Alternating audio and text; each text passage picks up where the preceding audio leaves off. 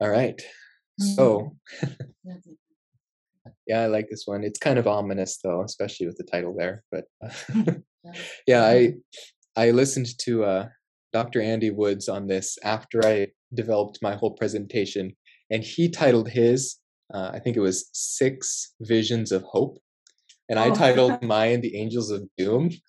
So we're obviously looking at this from a little different perspective, but this is the angel of doom on the kingdom of darkness, and that's our overall topic for right now. So yes, it is angels of doom for Babylon, but it is visions of hope for believers at that time. So this is good judgment.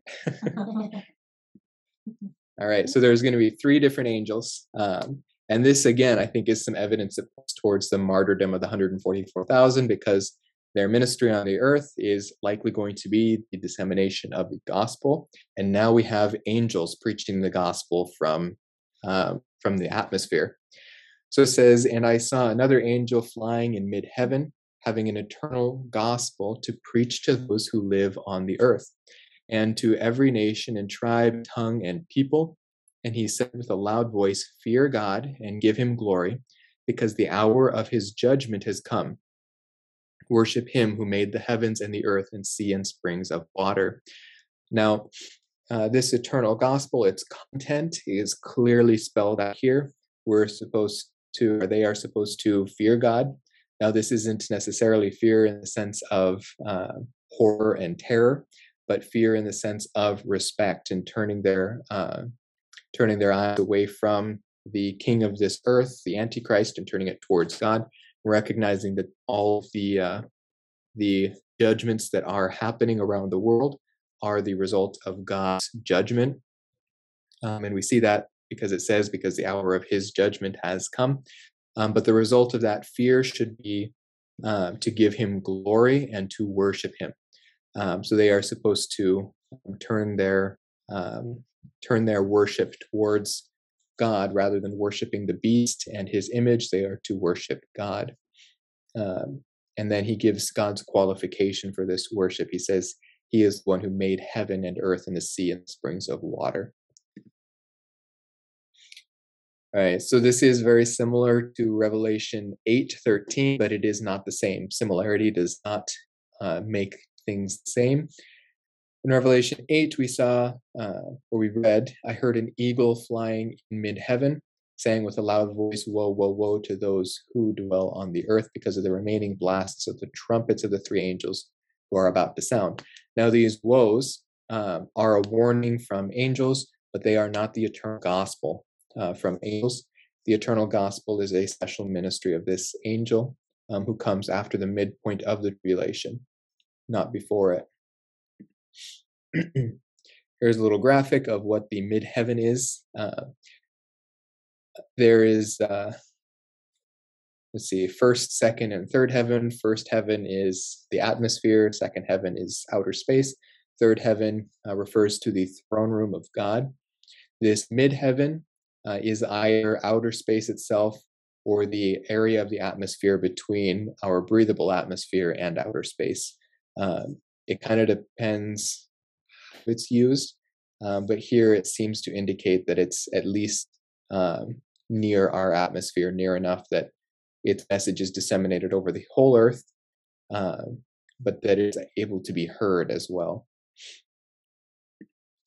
All right, the second woe, this has some similar qualities to it. The result is terror and glory. It says, "In that hour there was a great earthquake, and a tenth of the city fell." Now that's speaking of Jerusalem. 7,000 people were killed in Jerusalem in the earthquake, and the rest were terrified and gave glory to the God of heaven. This, again, we're looking backwards a bit, just prior to the midpoint of the tribulation, where we see a portion of this national conversion taking place, where in heaven, some died, a tenth of the city fell, 7,000 died in Jerusalem, but the rest were terrified and gave glory to the God of heaven. If you remember back in chapter 6, when God is raining judgment on the entire earth, that people are crying out to the stones to fall on them and kill them rather than give glory to God. But there is a different reaction in Israel. Israel gives glory to the God of heaven when they see these judgments coming. So we do see a national conversion, and we do see a great multitude converted out of the Gentiles and the Jews during the time of the tribulation. But the primary focus is God turning his eyes back to Israel. Whereas right now, the church is mainly Gentiles. During the tribulation, it will be mainly a ministry to Jews. All right, this message, this gospel is also very similar to what the Holy Spirit does in the unbelieving world today.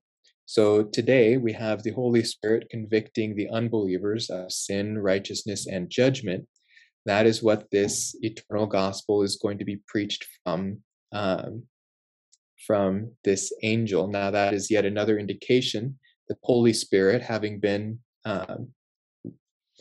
removed, remember in 2 Thessalonians 2, I think it's 2, 6, and 7, it says that he who now restrains will be taken out of the way. That is the ministry of the Holy Spirit that will be taken out of the way during the tribulation and during the and as resulting from the rapture of the church, because the church is indwelt by the Holy Spirit when they are removed from this earth. The Holy Spirit's current ministry to the church and to the world is removed. Though he's omnipresent and will still be on the earth, his ministry has changed. Just like Christ before he was crucified, came as a prophet. Right now he serves as a priest, and he will serve as king during the Messianic kingdom. So we have the Holy Spirit working in different ways throughout history. So during the tribulation period, he is not there to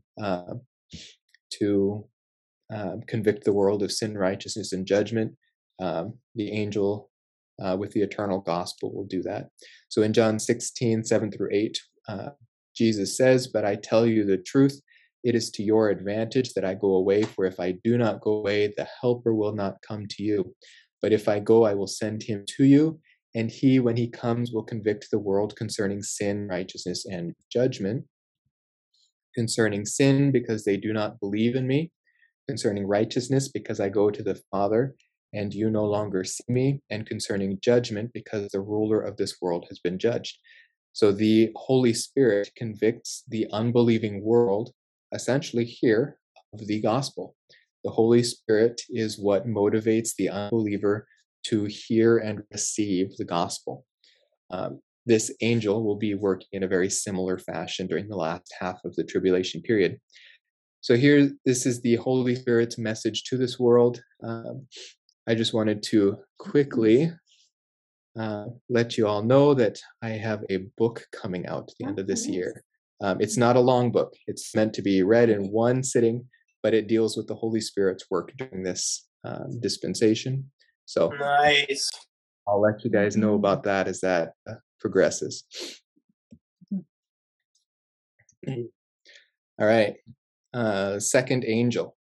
So the first angel, his mission is to preach to the unbelievers who have not received the mark, but have also not yet received Christ. This second angel, his audience is different. It says, "And another angel, a second one, followed, saying, 'Fallen, fallen is Babylon the Great, she who has made all the nations drink of the wine of the passion of her immorality.'"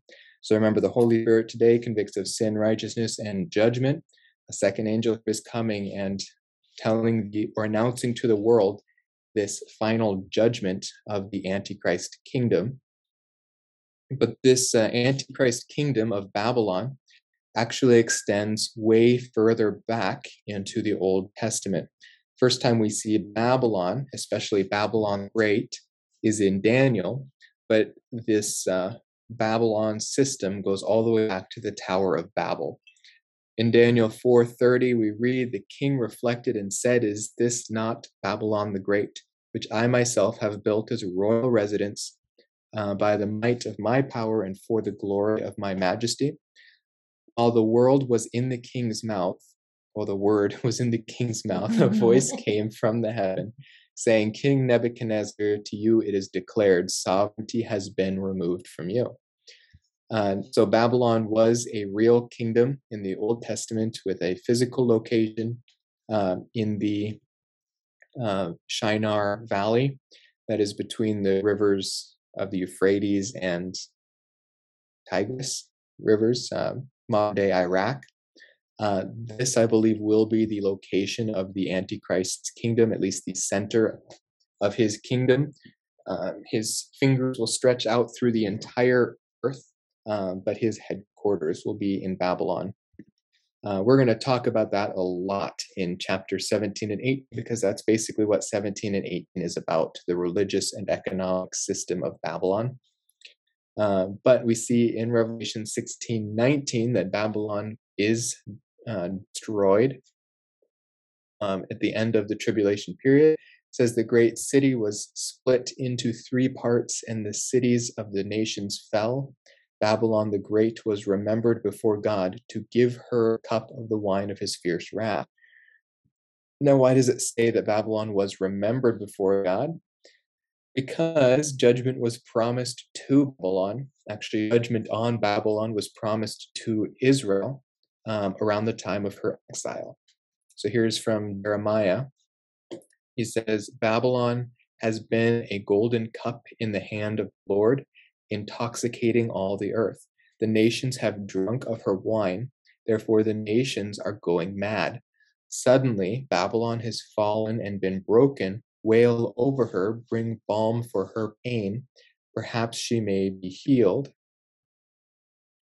We applied healing to Babylon, but she was not healed. Forsake her and let us each go to his own country, for her judgment has reached to heaven and the towers up to the very skies. The Lord has brought about our vindication. Come and let us recount in Zion the work of the Lord our God. So this is a proleptic passage looking forward to this final destruction that we're seeing in real time in Revelation 16, 17, and 18. But the announcement comes here in chapter 14 that Babylon, this Babylon system that has been corrupting the earth through false religion and false spirituality, and ultimately culminates in a one world government system that takes the place of God on this earth. It will be ultimately destroyed. All right, so that is the message of the second angel, that Babylon will be destroyed. The third angel is going to warn those who align themselves with Babylon that they will share in the fate of Babylon. So the third angel says then, or the third angel, then another angel, a third one, followed them, saying with a loud voice, if anyone worships the beast, his image, and receives a mark on his forehead or on his hand, he also will drink of the wine of the wrath of God, which is mixed in full strength in the cup of his anger, and he will be tormented with fire and brimstone in the presence of the holy angels and in the presence of the Lamb. We have here 2 different options, and they all regard this mark and its consequences. There are some economic consequences, and then there are some eternal consequences. For those who refuse the mark, the economic consequences are spelled out for us in Revelation 13. It says, and he causes all, the small and the great, the rich and the poor, and the freemen and the slaves, to be given a mark on their right hand and on their forehead. And he provides that no one will be able to buy or sell except the one who has the mark, either the name of the beast or the number of his name. Now, this brought to my mind a statement of Christ to his disciples back in Matthew 16, where he says, if anyone wishes to come after me, he must deny himself and take up his cross and follow me. For whoever wishes to save his life will lose it, but whoever loses his life for my sake will find it. For what will it profit a man if he gains the whole world and forfeits his soul? Or what will a man give in exchange for his soul? So the Antichrist is promising temporal, physical, and economic blessing or preservation in his kingdom if you go along with what he is telling you you must do. You could say he has issued a mandate for the mark of the beast, and if you do not comply, you can no longer buy or sell. You will be hunted down and killed, because receiving the mark is worshiping the beast.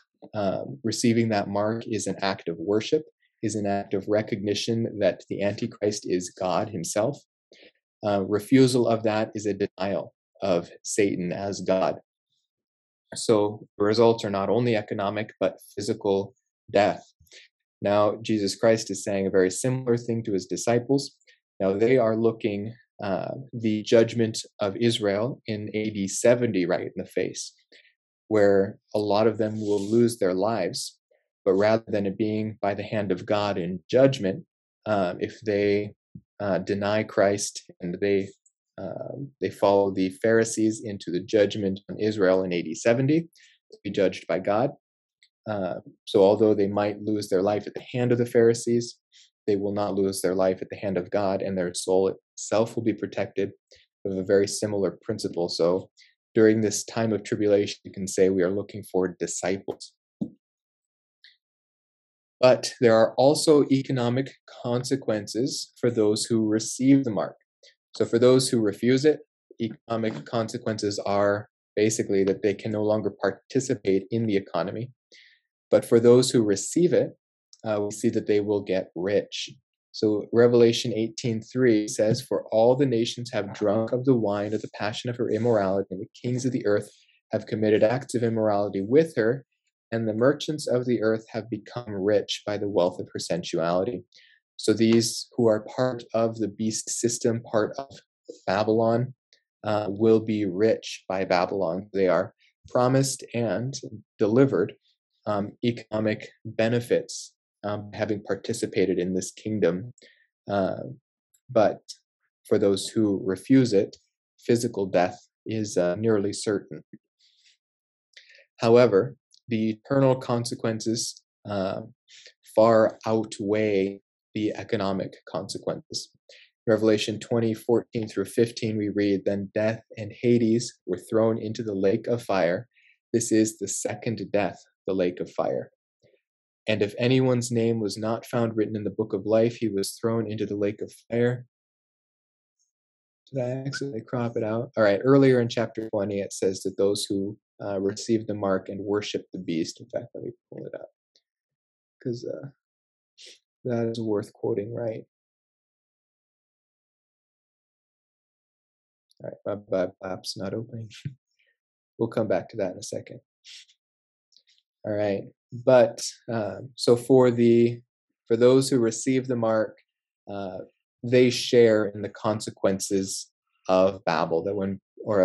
Babylon, when Babylon is destroyed, thrown into the lake of fire with the Antichrist and of the beast, so will they be thrown into the same lake of fire at the end of the millennial kingdom in the second resurrection, the second death.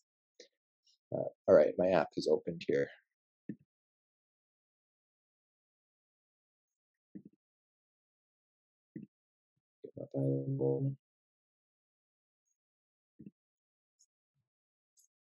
All right, Revelation chapter 20. Let me find you here.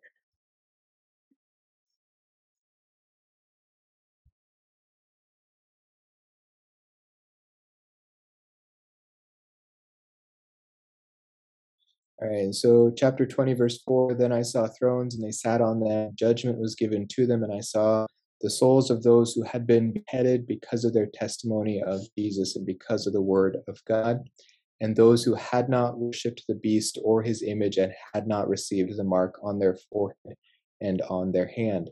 They came to life and reigned with Christ for 1,000 years." So this reigning with Christ and being a part of the first resurrection, because you have refused the mark of the beast and refused to worship the Antichrist as God or as the Messiah, far outweighs the consequences economically and even for your life, your physical life during the tribulation period.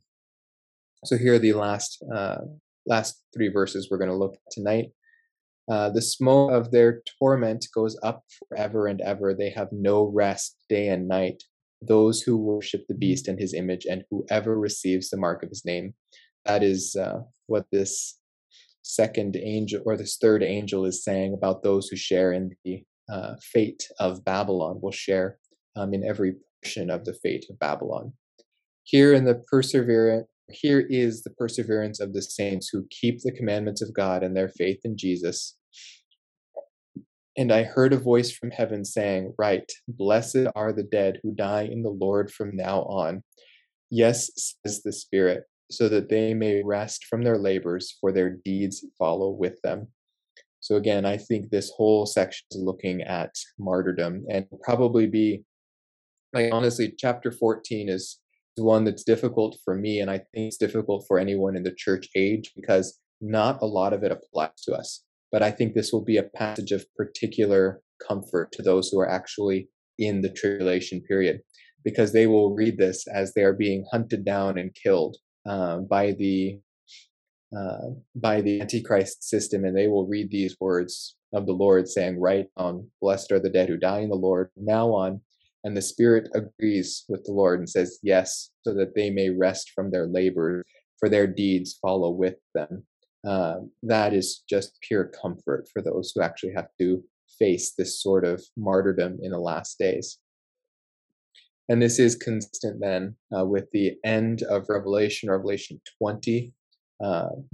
Verse 6 says, "Blessed and holy is the one who has part in the first resurrection. Over these the second death has no power, but they will be priests of God and of Christ, and they will reign with him for 1,000 years." So that is what we look forward to, will be part of this first resurrection, and so will they, but in a different stage of that resurrection. All right, so a little summary here. The context of these verses shows that martyrdom is clearly in view in chapter 14. It appears that the hunting down of the 144,000, their service has now come to a close, which has resulted in the need for angels to announce the gospel from the sky.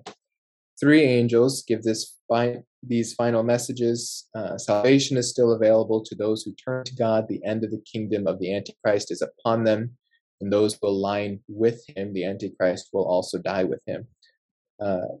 And then this is a bird's eye view of the final 3.5 years. So this gives us kind of the big picture.